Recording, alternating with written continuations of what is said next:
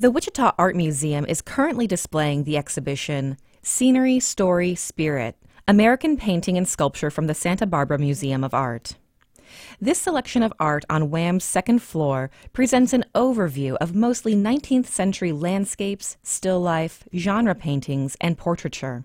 This show covers a lot of historical territory.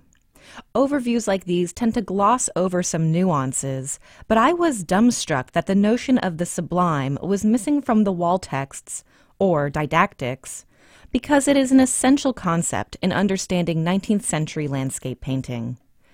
The sublime describes untamed nature and man's humble place within it. 19th century landscape painters conveyed the sublime by depicting vast, idyllic landscapes, terrifying mountains, placid lakes, picturesque wildlife, and people, if present, are very small, all of which can be read as philosophical argumentation. In the United States, these romantic paintings also served a political purpose.